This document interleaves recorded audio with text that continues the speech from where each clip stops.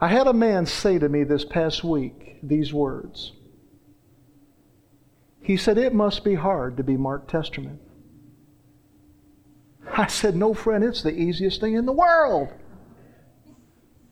for me." I said, "Now, if you try to be me, you're going to live a hard life. And if I try to be you, I'm going to live a difficult life. But for me, it's easy to be me." And as I began to think about that, I thought, man, there's an awful lot of people, even in the body of Christ, because they have an identity struggle, an identity crisis, they have a hard time just being themselves. I lived a lot of my life trying to be like somebody else. And I said to that man, I said, "Sir, do you know what?" I said, "That is a recipe for a hard life." You want to know why? I'll tell you why. Because you're always working. You're always performing. You're always acting. You're always wearing a mask, trying to be like somebody else. The lion's share portion of my Christian life was spent trying to reach or rise above the bar that religion sets. Let me tell you something. No pole vaulter has ever scaled that bar because it just keeps moving. The better you do, the bar keeps going up and up and up and up. And I thank God for grace, don't you? I thank God for grace. I said to the man that made that statement, "It must be hard to be Mark Testerman," I told him that in allowing myself to be me, that I had discovered that I look and sound more like my papa, more like my daddy God, than I ever would have trying to be like somebody else. Being myself took the pressure off so that I could take a real rest. Now let me ask you a question. Have you ever noticed when people are caught in the moment, they're caught in the crosshairs, if you will, of an intense situation, that they almost always say something really awkward, something almost stupid, almost dumb, because they're trying so hard to say something so smart. They say something so ridiculous. Here's a classic example of what I'm talking about. I had a set of twins born to me in December of 1994. Taylor Jacob and Tanner Jordan. They took their place at home with Tyler James, my 3 sons. Taylor was born with issues. He was born with heart problems, and he underwent 2 open heart surgeries by the time he was 7 months old. And when he was 10 months old, he passed away unexpectedly. And at the visitation the night before his funeral, scores of people came and they passed by my little man's still body and they paid their respect with tears.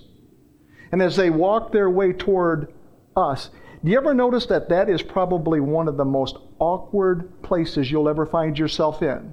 Do you know what I mean? I think you've been there. You know what I'm saying? I've learned how to rest in those situations. I really have.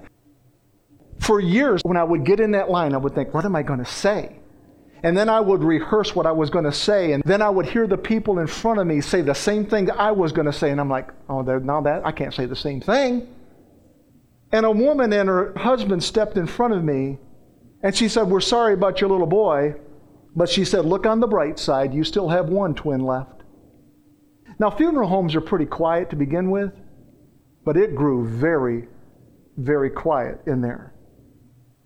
Why would she say something like that?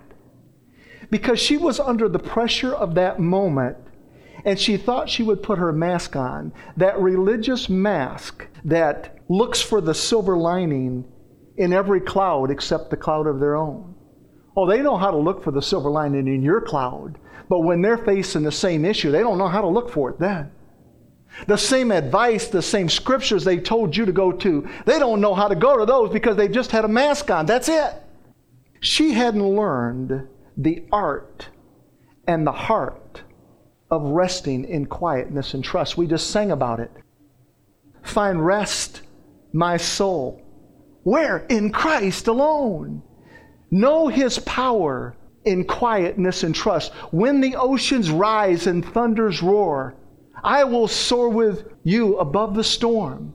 Father, you are king over the flood, and I will be still and know you are God. Valerie and I walked into a funeral home about 3 years ago to pay our respects to a friend of mine that passed, a very good friend. And when I walked in there by the podium where you would sign the guest book, sat a man I had never met, but he looked enough like my friend. I knew it had to be his brother. I had never met him. He was a stranger to me, but he looked just like my friend. And so I walked up to him after I'd signed the book, and I looked at him. And he stood up and went to shake my hand, and I grabbed him, and I hugged him. And we waltzed our way out into the middle of the floor. And it wasn't long, and he said these words. He says, "You're him, aren't you?" And I said absolutely nothing. And he dug his hands in deeper into my back, and he says, "You're him, aren't you?" And I was resting in quietness and trust. I said nothing. And he is shaken under the power of the Holy Spirit, and he's weeping. He's trembling. I'm practically holding the man up. And after I held him for 10 minutes and let him go, with the tears coming down his face, he said, "You're him, aren't you?" I knew exactly what he was talking about. And I said, "Yeah." I said, "He lives inside of me." What is my point? My point is simply this. I was just being me when I walked in that funeral. I wasn't trying to be anybody but me. Now see, most people wouldn't do that, but that's who I am. Don't try to be me. You just be you. Okay? You just be you. I heard the Holy Spirit say, give him a hug. Sometimes it's just that quietness. Valerie's been talking about ministering and listening to the word of the Lord. You've got to rest in here if you're going to really hear his voice. You don't want all these other competing voices. You don't want that other voice of you trying to be like somebody else. You've already got your partner if that's the case. You want Jesus. You want the Holy Spirit. You want the Father to be communicating with you. Now, I share these stories because at the end of the service this morning, we are going to be setting several people forth as licensed ministers under the banner of Triumphant Grace Ministries. Now, let me tell you what the minister's license is and what it is not for, okay? First of all, the minister's license is not designed to make life harder for you by compelling you to live up to some sort of standard, okay? Grace needs no helpers. Grace doesn't need a helper. Grace is sufficient. The minister's license is not there to put a mask over your face or a title in front of your name. You must let the real you come through at all times. And it's not in place to give you a podium to say dumb stuff. It's not there for that reason. It's merely a credential that in many cases will open doors for you. It will open up opportunities for you to minister the gospel of righteousness and the gospel of grace, that lives might be transformed. Now, with those thoughts in mind, I want to minister for a little while this morning through a message I'm calling Rise and Anoint. Now, before Jesus rose from the dead, the anointing came and went. It lighted and it lifted, but the resurrection of Jesus from the dead changed everything. And through the balance of the message, I want you to see a couple of things. I want you to see, first of all, the importance of knowing that the anointing of God resides on the inside of us, and that the anointing does not come and go. The anointing abides forever. The anointing of God does not come from the signature on a certificate. The anointing of God came from a son on a cross. Christ is not the last name of Jesus. The epithet Christ comes from the Greek word charistos. It means the anointed one. So when we say Jesus Christ, we are saying Jesus, the anointed one. It's an adjective that describes something. It makes it more clear. Jesus Christ, the anointed one. So my question is this: does Christ, the Anointed One live in you? He does. If your answer is yes, then hear me carefully. You are anointed by God. You are anointed by God. Now let's explore the depth of what I just said, okay?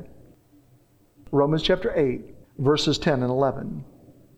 But if Christ is in you, then even though your body is subject to death because of sin, the Spirit gives life because of righteousness. Oh, there's so many wonderful things in that one verse right there. It says, but if Christ, that's haristas, that is the Anointed One. If Christ, the Anointed One, is in you, then even though your body is subject to death because of sin, and not because of your sin, but because of Adam's sin, okay? That's why your body is subject to death. The Spirit gives life because of righteousness. That's a 13-letter word. It's a big word. It means justification, another 13-letter word. So let's make this simple for you, okay? Righteousness and justification come from the word justified, which literally means declared innocent. Now, friends, I want to tell you something. Yes, I've always said there was absolutely a trial. Man was on trial. Man was guilty. No question about it. But Jesus said, Daddy, I will pay for their sin. And the Father said, because of that, Son, I will justify them. I will declare them righteous. I will transfuse them with your righteousness. It's called the Great Exchange. It's powerful thought, isn't it? Declared innocent apart from feelings and emotions. That is so important for you to understand that you are declared righteous apart from the way you feel. I don't feel like I have O positive blood, but believe me, I do. I really don't feel that. If I had to go to the doctors and he ran a battery of tests, now imagine I went and sat down with the doctor and he's going through my whole chart and he said to me, well, let's see, you have A positive blood. I'd say, stop. You're wrong. Check it again. Check it again. And I've come by today to tell you when your feelings and your emotions try to tell you that you're not in Christ, when your feelings and your emotions try to tell you you're not a son, when your feelings or your emotions try to condemn you, you say, excuse me, you better check the record again. You need to learn how to talk back to that kind of stuff. I talk back to that stuff all the time. No, I am in Christ. I am a new creation in Christ. Old things have passed away. Behold, all things have become new. Oh, you should hear me sometimes. We get going, man. I'm telling you, we got a little cadence we get going on and stuff like that. And it's not just a little pep talk to build me up. No. It's when my feelings and my emotions try to start talking to me and I say, listen, you better go back and check your records because I've already checked with Jesus. I've already checked with the Holy Spirit. And this is what He's told me. He's told me that I am the righteousness of God in Christ. I have been justified. I have been declared innocent. But if Christ is in you, then even though your body is subject to death because of sin, the Spirit gives life because of righteousness. And if the Spirit of Him who raised Jesus from the dead is living in you, He who raised Christ, He who raised Haristas, He who raised the Anointed One, He who raised Christ from the dead will also give life to your mortal bodies because of His Spirit who lives in you. Now let me tell you something. You cannot have Christ living in you. He's the Anointed One, right? You cannot have Christ living in you and not be anointed any more than you could go to work in the coal mines and not get dirty. I mean, that's just a ridiculous thought. You can't have Christ, the Son of God, living on the inside of you, the Anointed One living on the inside of you, and say, I'm not going to share my anointing with you? Why would He need to live inside of you? When you get Jesus, you get Him all. You get all His richness. You get all of His attributes. You get all of His grace. You get all of His love. He held nothing back. He gave it to us in fullness. Fullness of Christ we talk about. In 1 John chapter 2, verse 27, we find these words. But the anointing which ye have received of Him abideth in you, and ye need not that any man teach you, but as the same anointing teacheth you of all things, and is truth, and is no lie, And even as it hath taught you, ye shall abide in him. Boy, that's King James. That's a tough one, man. It's a tongue twister. Let me see if I can make some sense out of this thing here. We've already established he's called the Anointed One. We've already established he lives on the inside of us. We've already made a point that he shares his anointing with us. He doesn't just give us a little at a time. We get him in fullness, right? And it says, but the anointing which ye have received of him abideth. I love this word abideth because here's what it means. It means to stay in the place that it was put permanently. That's what abideth means. To stay in a given place permanently. See, we live in a world where things change so much, we get this mentality that things are changing. One day it's sunny, one day it's cloudy. One day there's no snow, one day there's a snowstorm. A cat goes up a tree, but a cat always comes down. A bird flies into his nest, but he always flies out. See, we live in a world that's constantly moving and changing, but I'm telling you, Christ is steadfast. He lives in us. He's not going anywhere. He stays in a given place permanently. What does? The anointing. Who has the anointing? Who brings the anointing? That's Christ. And he dwells in a place permanently. The word abideth is in what they call the affirmative positive, which means it's not conditional and it is not subject to change. So his dwelling inside of you cannot change. His anointing inside of you cannot change. It's there forever. And when it says, but as the same anointing teacheth you all things, it literally, when it says the same anointing, it's talking about his anointing. It could easily just say, and his anointing teacheth you of all things and is true. Now, those who are true Christians are anointed by God. They may fall from time to time, but they cannot fall away. Really important for us to know that. They may fall, they may stumble, but they will not fall away. Why? Because the anointing stays in a given place permanently. On occasions, we may go to the coal mine of sin, but we don't get dirty in our spirit man. It's just the outward man that gets dirty. That's what Jesus was getting at. When he washed feet, he said, listen, the outward man's going to get dirty. He's going to go to the coal mine once in a while. So wash your feet once in a while. But he said a man that's had a complete bath never needs to be washed again. What was he talking? He was driving his audience, his disciples, to the spirit man. He's saying, listen, when that man gets a bath, he never needs another bath. It's true. Our wedding dress, which is the robe of righteousness, is just as clean and just as pristine and just as without wrinkles and spot as it was the day we stood in front of Jesus and said, yes, yes, Lord. It's just as clean. It's never been soiled. Oh, I love that. In James chapter 3, verse 2, we find these words. We all stumble in many ways. Now, see, we don't like to talk about this, but some of you may have stumbled on the way to church. The Bible says we all stumble in many ways. Listen, the scripture's there. We all stumble in many ways. Anyone who's never at fault in what they say is perfect. Now, it's interesting that he said in what they say. He didn't say in terms of what they do. You see, the heart drives everything. It drives your words, it drives your thoughts, it drives your actions. And that's why he says, listen, he that is perfect in his words basically will never stumble. I want to tell you something. The quickest way to find out what's in a man's heart is just listen to him. You see, because you can be around a guy all day long and not see him steal anything, not see him commit adultery, not see him do all the other 10 commandments and stuff like that. All you got to do is listen to the heart, though. And so I'll tell you what, it'll be a dead giveaway. Because what you meditate on is what you're going to talk about. What you think about is what you're going to speak. Out of the mouth comes the abundance of the heart. We all stumble in many ways. Anyone who's never at fault with what they say is perfect, able to keep their whole body in check. There are going to be times as a minister that we say, think, and do dumb stuff. Right? Days when our A positive blood went to F minus. It happens to us too. James said we all stumble in many ways. Now let me ask you the question.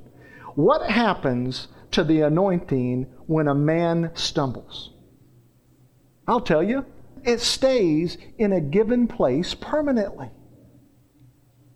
Our righteousness, our anointing is not based upon our performance. Now, it goes well for you. We want you to perform well because, listen, you'll bring heartache upon yourself. You'll bring heartache upon your family. We're driving home this point so that we can rest in quietness and trust, and it begins on the inside. And it begins with the revelation that I've been declared innocent. I'm righteous in His eyes. I've been justified by faith through grace. It stays in a given place permanently. The anointing is not conditional. If the Holy Spirit left us when we stumbled, then trust me, the anointing would go with Him. He is not going to leave you and leave the anointing. You see, because when He comes, He brings the anointing. He is the anointing. So if He leaves, the anointing goes with it. And there's going to be times you don't feel like you're anointed. I can't tell you how many times I've had occasions where I've had to get up and speak spiritually in front of people and stuff like that. And I just went and sat back down and said, man, I didn't feel a bit anointed on that one. You ever had that happen to you, Pastor Steve? You ever have that happen to you? You just go, man, I didn't feel the least bit anointed on that right there. But then have somebody maybe a week later call you up and say, man, I just want you to know that word you spoke into our hearts last week, that really ministered to me. You cannot let your feelings and your emotions drive you. I'm telling you, you've got to tell them to check the records. I am anointed by God. Every time I open my mouth, anointing comes out. The word comes out. And the Bible says the word will not return void. It will accomplish that which the Holy Spirit, that which Daddy sent it out to do. It will accomplish that assignment. You just give it time. You just walk away from it in quietness and trust and just say, Daddy, that's up to you. That's what we've got to do. We're trying to use metrics to measure what, did anybody clap for me? Did anybody say amen for me? Listen, I'm not into that kind of stuff. You don't clap, it doesn't faze me a bit. You don't say amen, it doesn't faze me a bit. In fact, I have less to edit, to be honest with you. I'm just serious, man. I'm sorry, I didn't mean to say that. Just came out. See, out of your mouth. I'm telling you, I told you, out of your mouth. You see the stuff I think about at home. All right, somebody was clapping, the dog was barking. Amen. Isaiah chapter 40, verses 29 through 31. I want you to see this in the Message translation. He gives strength to the weary and increases the power of the weak. Even youths grow tired and weary, and young men stumble and fall. But those who hope in the Lord will renew their strength. They will soar on wings like eagles. They will run and not grow weary. They will walk and not be faint. I want to tell you something. I'm knocking the door on 60 years of age, and I move around like I'm a little teenager. It's not just the stuff I eat or I don't eat. It's the energy of the Holy Spirit working in me, the reality of the Holy Spirit working in me, the goodness of the Lord working in me that energizes me. You saw it in these scriptures right there. Do you hear that? Those who hope in the Lord. Listen, my hope is not in anything else other than Him. It's not in Gov we trust. It's in God we trust. My hope is in the Lord. And what happens when we put our hope in the Lord? It says, it will renew our strength. They will soar on wings like eagles.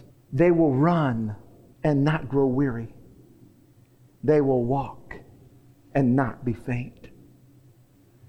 Friends, I want to tell you something. We have a promise through those scriptures right there that God increases the power of the weak. Now let me show you the New Covenant version of that scripture, Romans chapter 5, verse 20. The law was brought in so that the trespass might increase. But where sin increased, in other words, where weakness, where you went weak, and we always say that, oh, where'd you go weak at? But where sin increased, where weakness increased, grace increased, or the power of God increased all the more. It's a great, great truth. It's a liberating truth, isn't it? Where sin increased, grace increased all the more. Why? So you could stay on the wings of eagles, man, and run and not grow weary and walk and not faint. Friends, I want to tell you something. The body of Christ, if they would awaken to this breathtaking truth, then they would run and not grow weary. They would walk and they would not faint. They would pole vault and not fall short. They would know how to respond to questions like, is it hard to be Mark Testerman? They know how to respond to questions like, are you him? They know how to respond to, is your wedding dress clean?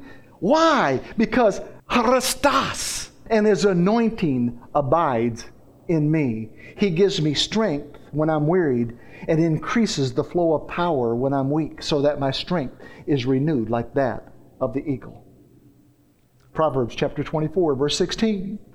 For though a righteous man falls 7 times, look at those words, he will rise again.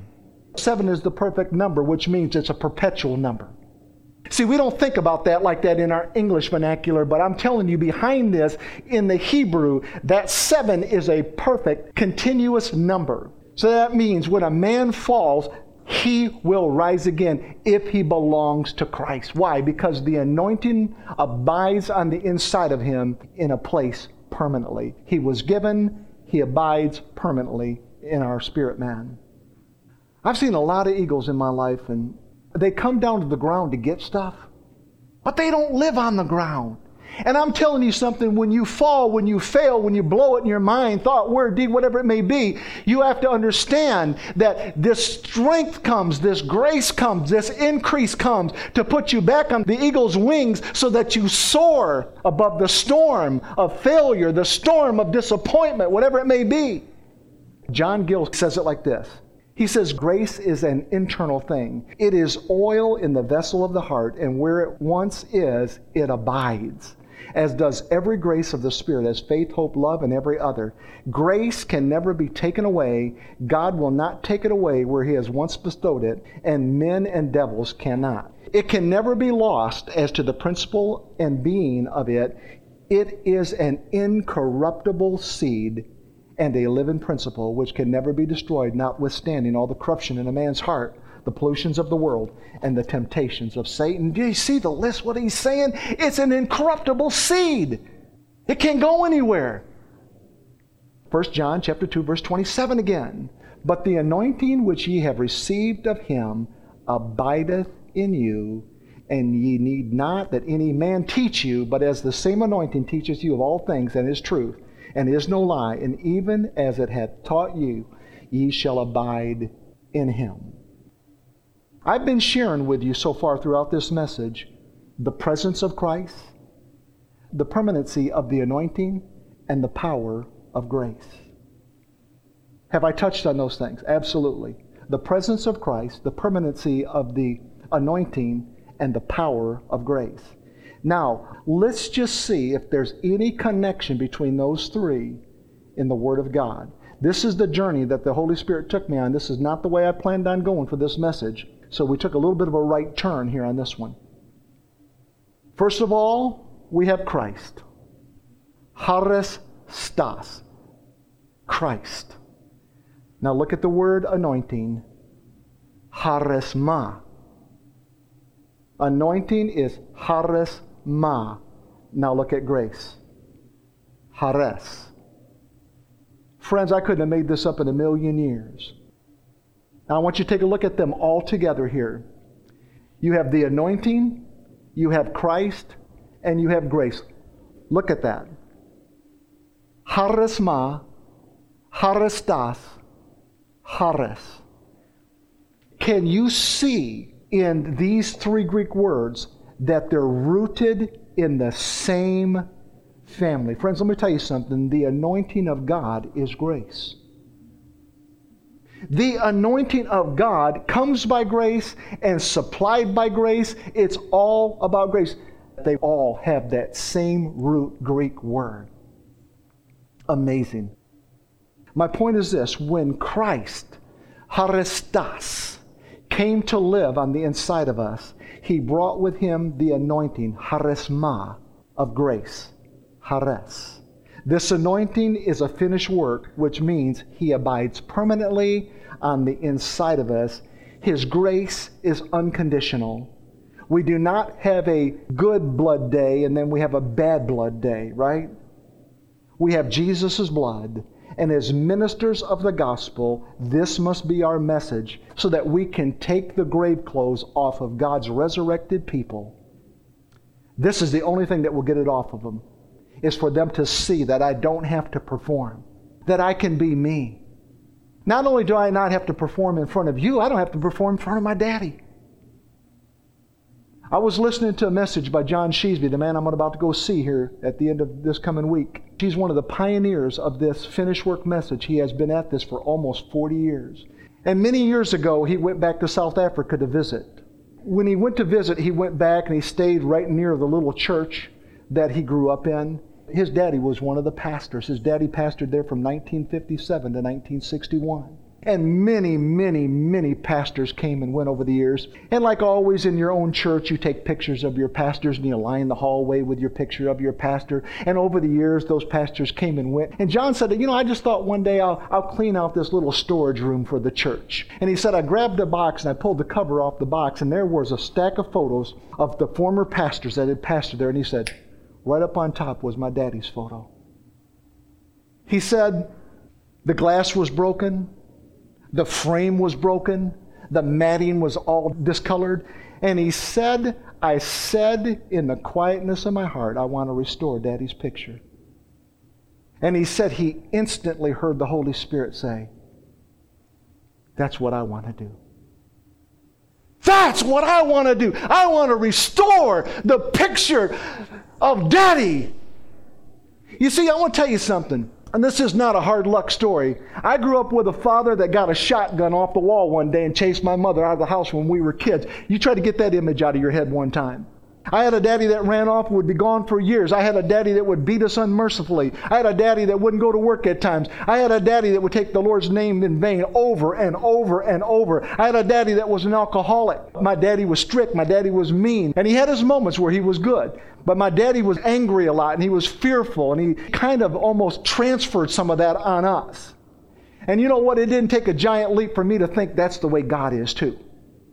If my daddy's like that, man, there's God. And so I saw God that way. I saw him as mean and harsh and distant and angry with me and stuff like that. And so I didn't want to come to him for years and years and years and years. And I was almost 35 years old when the Holy Spirit came calling one night and said, this will be your last opportunity, by the way. And I'm so thankful he said it that way. Listen, I don't want to put any pressure on anybody. But that's the way he said it to me that night. He said, this will be the last opportunity you get to come to know Christ. You see, he's all-knowing. I don't know if I was scheduled to die next week in a car accident. I don't know if I would have just hardened my heart so bad. I don't know what would have happened. But when he said those words to me, I came flying up out of my bed. And I knelt there and I fell in love instantly with the Father. I had a love that was flowing from my heart. I had a grace that was working on the inside of me. I had that peace that you were talking about, Steve. Nothing missing, nothing broken, at least going on in my spirit, man, where God's Spirit came and he said, listen, I'm going to stay in this place permanently. I didn't know all that stuff at the time, but I sure liked what I was experiencing. And I've come by today to tell you that is the nature and that is the mission of this ministry, is to restore the image of Daddy. Because he's a good Father. I believe that Jesus poured out his heart to his Father in the Garden of Gethsemane. There's no question about that. We see that. What would that have sounded like exactly? He was there for a long time. We have very little recorded. We have very few sound bites of what Jesus said there. I think he spent more time trying to wake up the disciples and stuff than anything else. We see that recorded. But Jesus had to be doing some dialoguing with that Father. Perhaps it went something like this. Daddy, I want to give your children a grace that they cannot out-sin. I want to give them a strength that superabounds when they fail.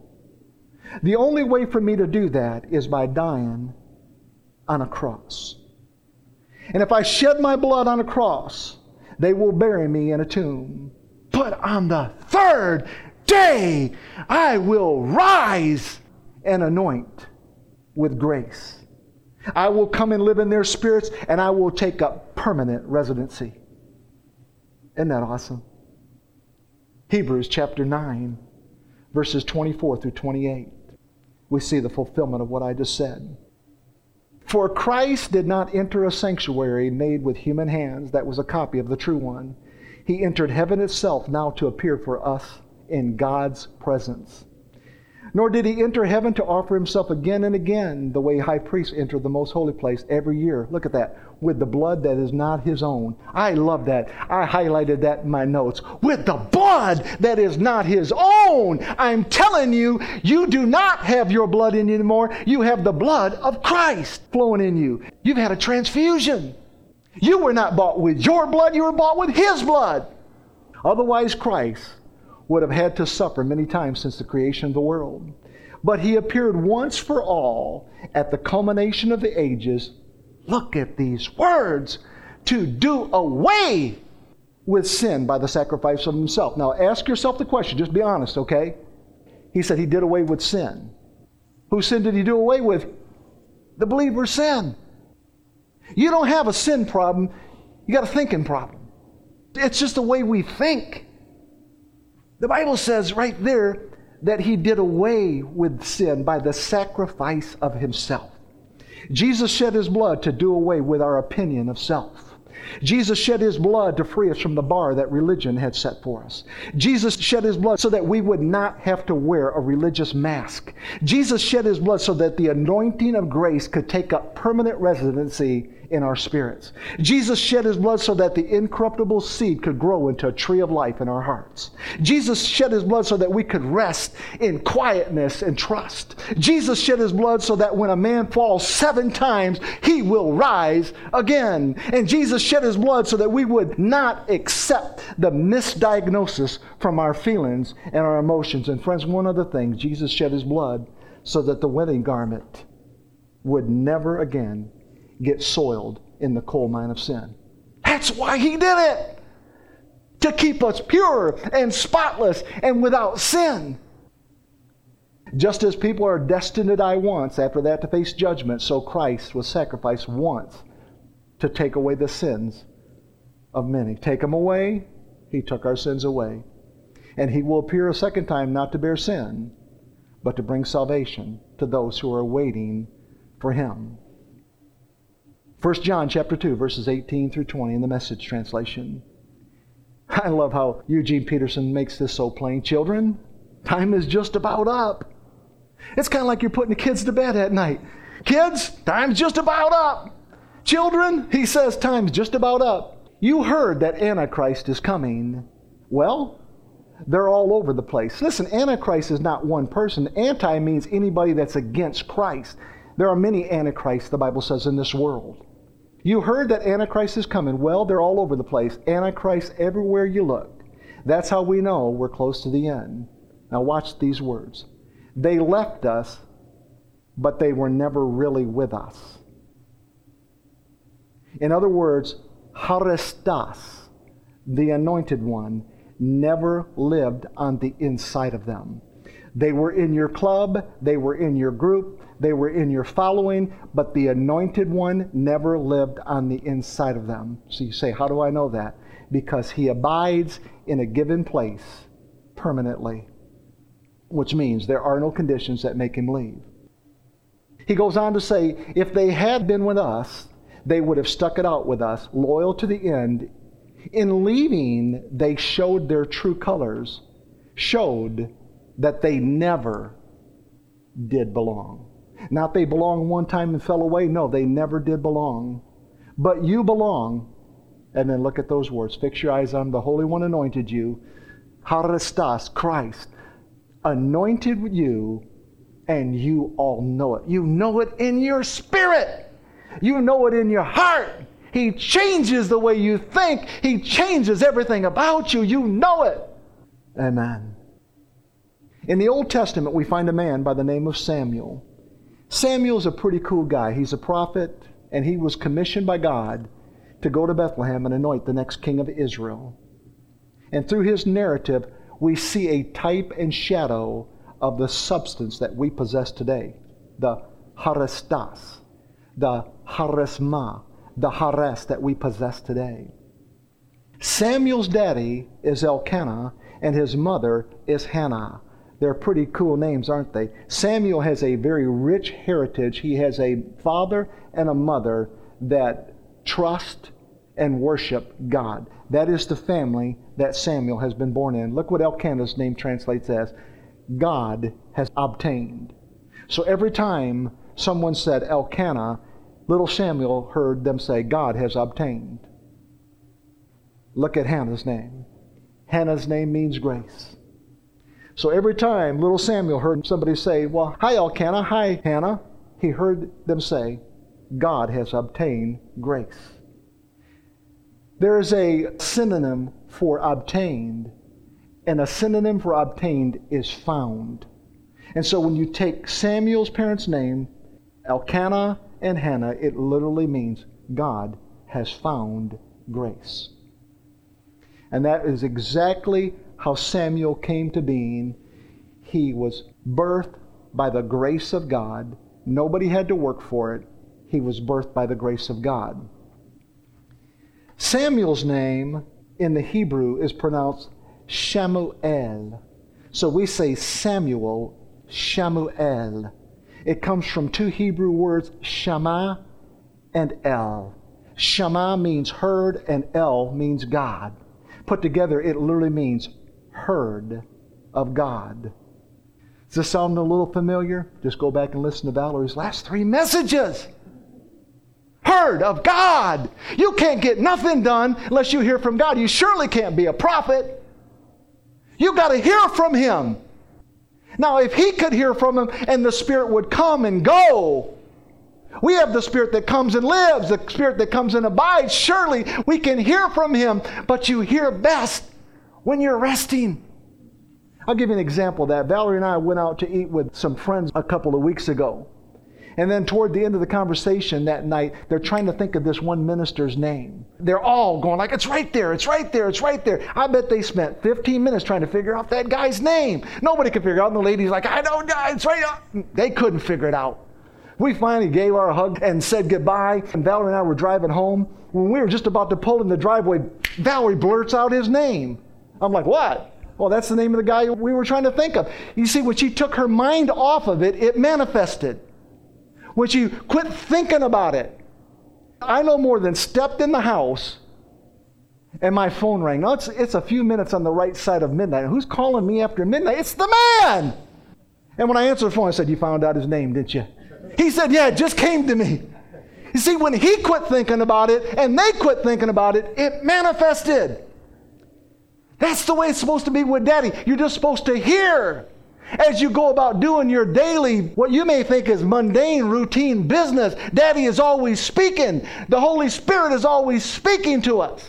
We think sometimes it's our own thoughts, so we discount it when we ought to just be a little more in tune. You see, the world might want to say, here's my hand, and Daddy said, no, give him a hug. Because Daddy's got a much bigger plan in mind.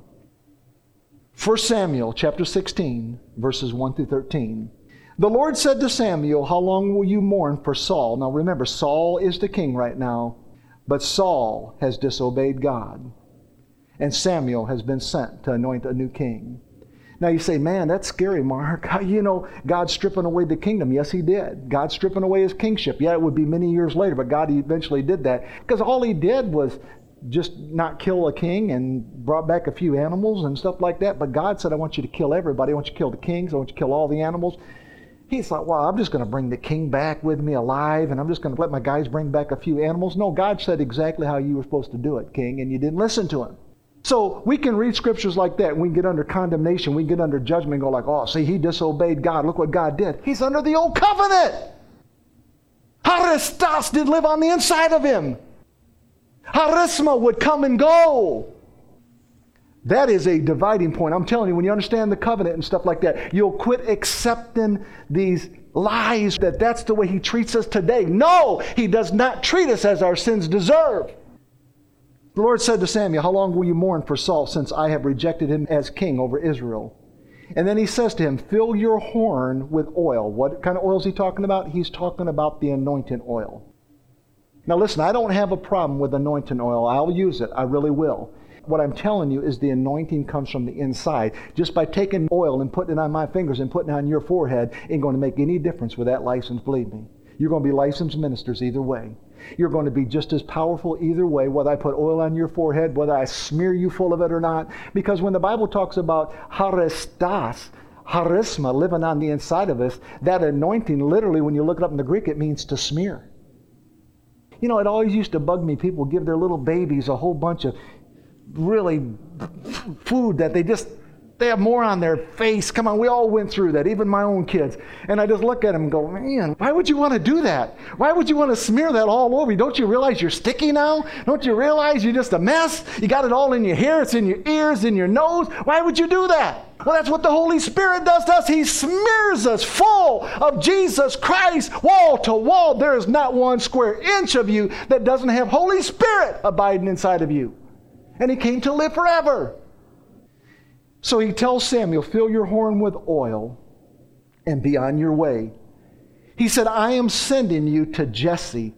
The name means gift of God. I want you to see through this narrative the type and shadow of Christ. Now just to start thinking this way, because it is about Jesus hidden in the Old Testament, but you can see the typology right now as we begin to unpack this story. He said, I'm sending you to Jesse, or I'm sending you to the gift of God. He said, of Bethlehem. What does Bethlehem mean? It means the house of bread. Let me ask you a question. Where was Jesus born at? He was born in the house of bread. Was Jesus a gift of God to all the world? Of course. Here's God sending Samuel to all people, the gift of God, in the house of bread. He is our living bread. He's the bread that came down from heaven, the Bible says. He said, I have chosen one of his sons to be king. But Samuel said, how can I go? If Saul hears about me, he will kill me. The Lord said, take a heifer with you and say, I have come to sacrifice to the Lord. Invite Jesse. Invite the gift of God to the sacrifice. Invite the gift of God to the sacrifice. Invite the gift of God to the sacrifice, and I will show you what to do. You are to anoint for me the one I indicate. Samuel did what the Lord said. When he arrived at Bethlehem, the elders of the town trembled. They were standing there shaken because the Spirit of God was on Samuel. And they could sense it. They knew the prophet had showed up. They knew the man of God was there. I'm telling you, listen, people should know you're a man of God. They should know you're a woman of God without showing them that license. They should know that. They should be able to see it in your life. They should be able to hear it in your words. They asked, do you come in peace? Samuel replied, yes, in peace. I have come to sacrifice to the Lord. Consecrate yourselves and come to the sacrifice with me. Then he consecrated Jesse, that is the gift of God, and his sons, and invited them to the sacrifice. When they arrived, Samuel saw Eliab and thought, surely the Lord's anointed stands here before the Lord.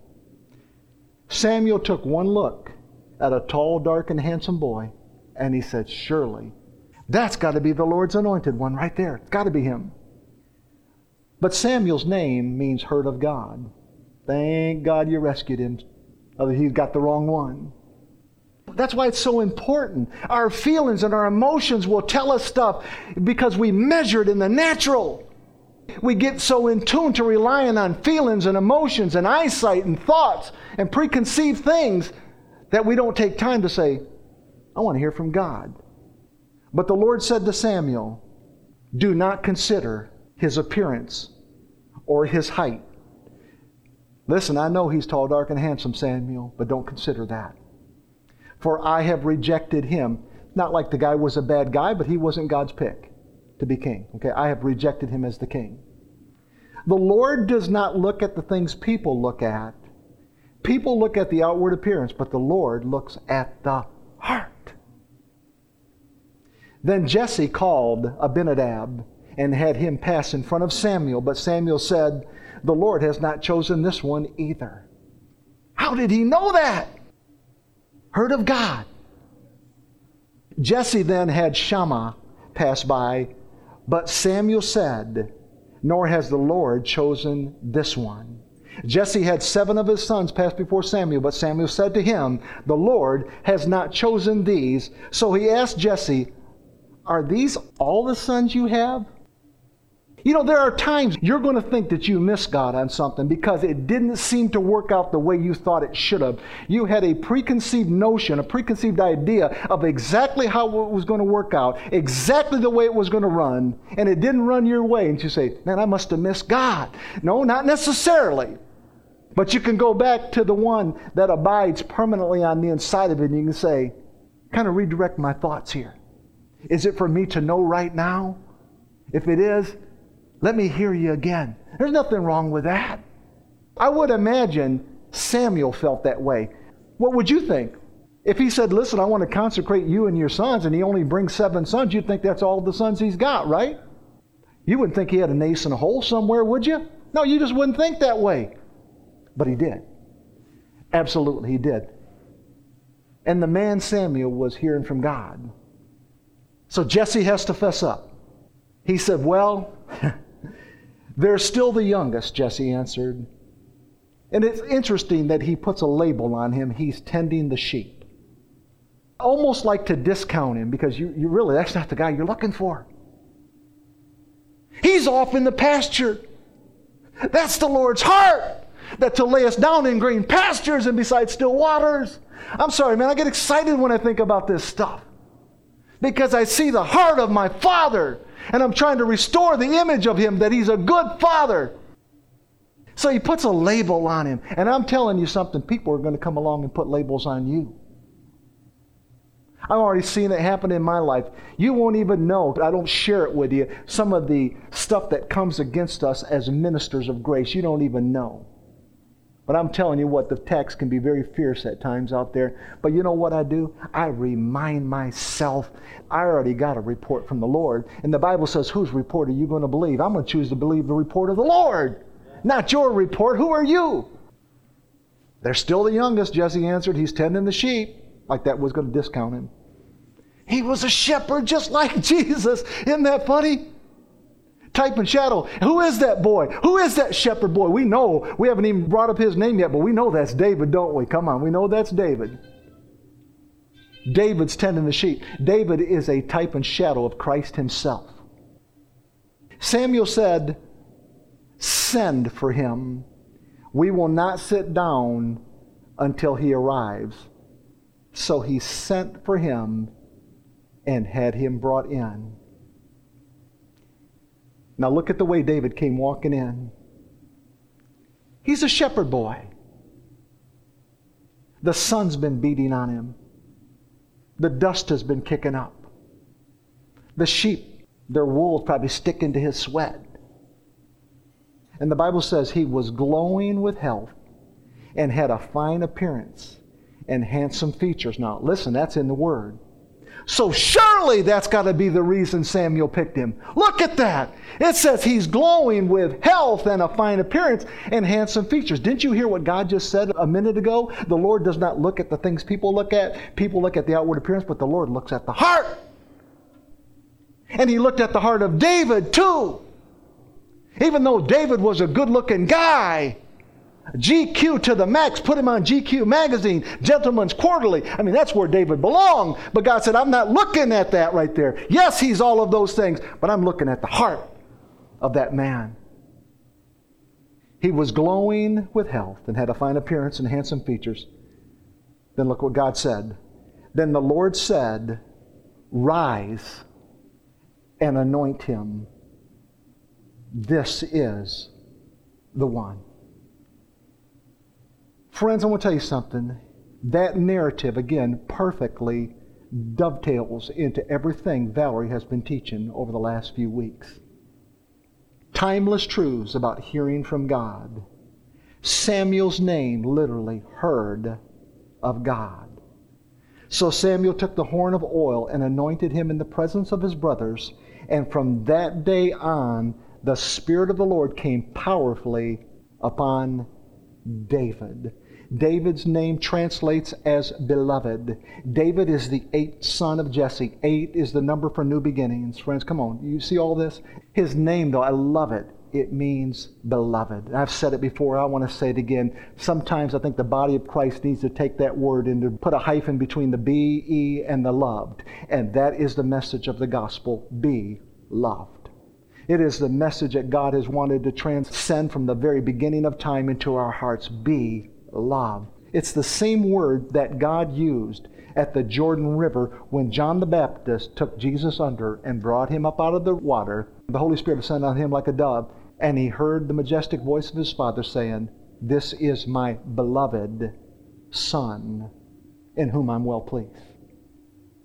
Friends, the wonderful truths that reach out to us from the Scriptures are these. Jesus wore a crown of thorn on his head so that we wouldn't have to wear a mask over our eyes. We can be who he has called us to be, full of Christ, harestas, full of the anointing, haresma, full of grace, hares. I'm talking about the anointing that does not come and go, but stays in a given place permanently. The anointing that is not conditional. It is not based upon our performance. I'm talking about the anointing that does not come from the ink on a license, but it comes from the blood of the Lamb. I'm referring to the grace that gives strength to the weary and increases the power of the weak. I'm talking about the grace that where sin abounds, grace does so much more abound. I'm talking about the gift of God that was born in the house of bread, the one that the Father referred to as his beloved Son, Jesus. The gift whose Father said, "I don't look at the things that man looks at. I look upon the heart. And I say to my Son, you're him, aren't you? And I say to my new creation, he's you, isn't he?" Friends, before the foundation of the earth was laid, the Father had already calculated the cost of man. He knew that his Son Jesus would have to suffer on a cross. He foreknew that his Son's body would lay in a darkened tomb for 3 days. But then, at last, the moment came when the Father said to the Holy Spirit, "The anointing will no longer come from the outside in. Let's roll away the stone and bring that which is inside out. Let's awaken Harestas, the anointed one." And then the whisper came from the Father, "Arise, my love. Arise, my love. The grave no longer has a hold on you. No more death sting, no more suffering. Rise and anoint with grace." In Jesus' name. Well, Father, I want to thank you. I have just fallen in love with you afresh as I preach that message in my heart, Daddy. I think the songwriter got it right when he said, "I keep falling in love with you over and over and over and over again. I keep falling in love with you over and over and over and over again." It gets sweeter and sweeter as the days go by. Oh, what a love between my Lord and I. I keep falling in love with you over and over and over and over again. And Daddy, that's because I've seen what the picture of you was always meant to look like. People had your picture stored away in a box somewhere with a broken frame and a broken glass and a matted frame to it. But Daddy, I want to thank you that you have awakened the gospel of grace in the hearts of ministers as they go out and they share the good news. You have awakened inside of us that there's a correlation between Jesus and his anointing and grace. And I want to thank you, Father, for the undeserved reality, the unmerited reality that he came to abide. He will never get up and leave. He came to live forever in our hearts. In Jesus' name, amen and amen.